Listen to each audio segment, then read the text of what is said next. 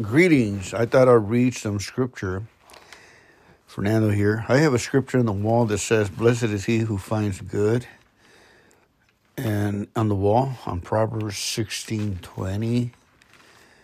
So I went to go look at it. I got a Bible it's got the 1569, 1601 Spanish Bible that was translated by kings in Spain or something like that.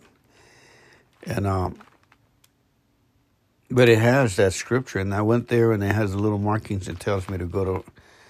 From there, I go to Jeremiah, and Jeremiah says it has English King James side by side, and then the Spanish is helps me look things up. It says right here on Jeremiah 17:7, "Blessed is the man that trusted in the Lord, and whose hope the Lord is." And it's really interesting. In Spanish, it says, "Blessed is the young person that fia in Jehová." And the word fia here is like you have given credit to God, and whose hope is in the Lord. It becomes our confidence. And our confidence is in Jehovah, the Lord our God. And then you keep reading on Jeremiah, and then it's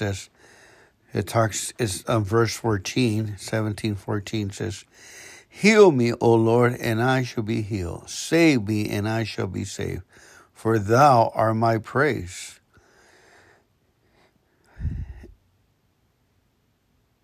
And so, behold, they say unto me, "Where is the word of the Lord? Let it come to me. As for me, I have not hastened from being a pastor to follow thee, neither have I desired the woeful day. Who knoweth what that which come out of my lips was right before thee?" Amen, amen. "Thus saith the Lord, cursed be the man that trusted in man, that maketh flesh his arm, and whose heart departed from the Lord. For he shall be like heat in the desert, and shall not see when good cometh, but shall inhabit the parched places in the wilderness, in the salt land, and not inhabit it. Blessed is the man that trusted in the Lord, whose hope the Lord is. For he shall be like a tree planted by the waters, and that spread out her roots by the river, and shall not see when he cometh, but her leaf shall be green, and shall not be careful in the year of drought, neither shall cease from yielding fruit." Verse 9, "The heart is deceitful above all things, and desperately wicked. Who can know it? I, the Lord, search the hearts, I try the reins, even to give every man according to his ways, and according to the fruit of his doing." Like we said, we're getting what we've been sowing. It's nice to get back into the Word. It's nice to get back into Jeremiah. It's nice to get back into Isaiah, and to have the luxury and the time and to read the Word of God. "As for me and my house, we will serve the Lord." On Saturdays, I try not to do any work.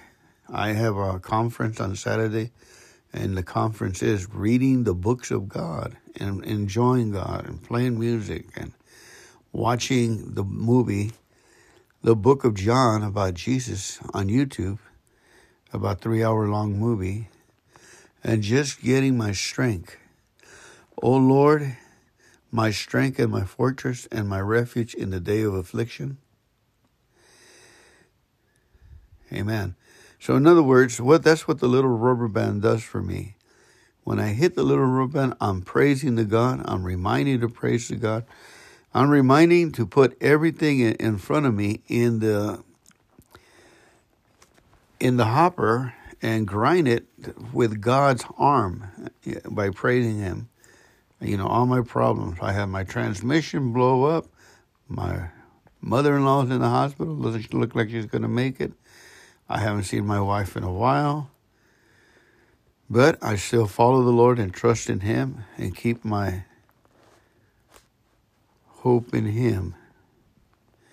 "And it shall come to pass, if you diligently hearken unto me, saith the Lord, with the rubber band to bring in no burden to the gates of the city on the Sabbath day, but hallow the Sabbath day, do not work therein. Jesus Christ is our Sabbath. When we spend time with Jesus, of course, the Lord blesses us. Putting everything aside, if you diligently hearken unto me, praise him and thank him. I like Saturday because it reminds me to stay at it all week long. Anyway, God bless you. I hope I stirred up some memories of you of the Word of God. Thank you. Thank you. I usually go to sleep 7:30, 8 o'clock most of the nights, so I can get up at midnight or 1 in the morning and have my Bible study and then go back to sleep.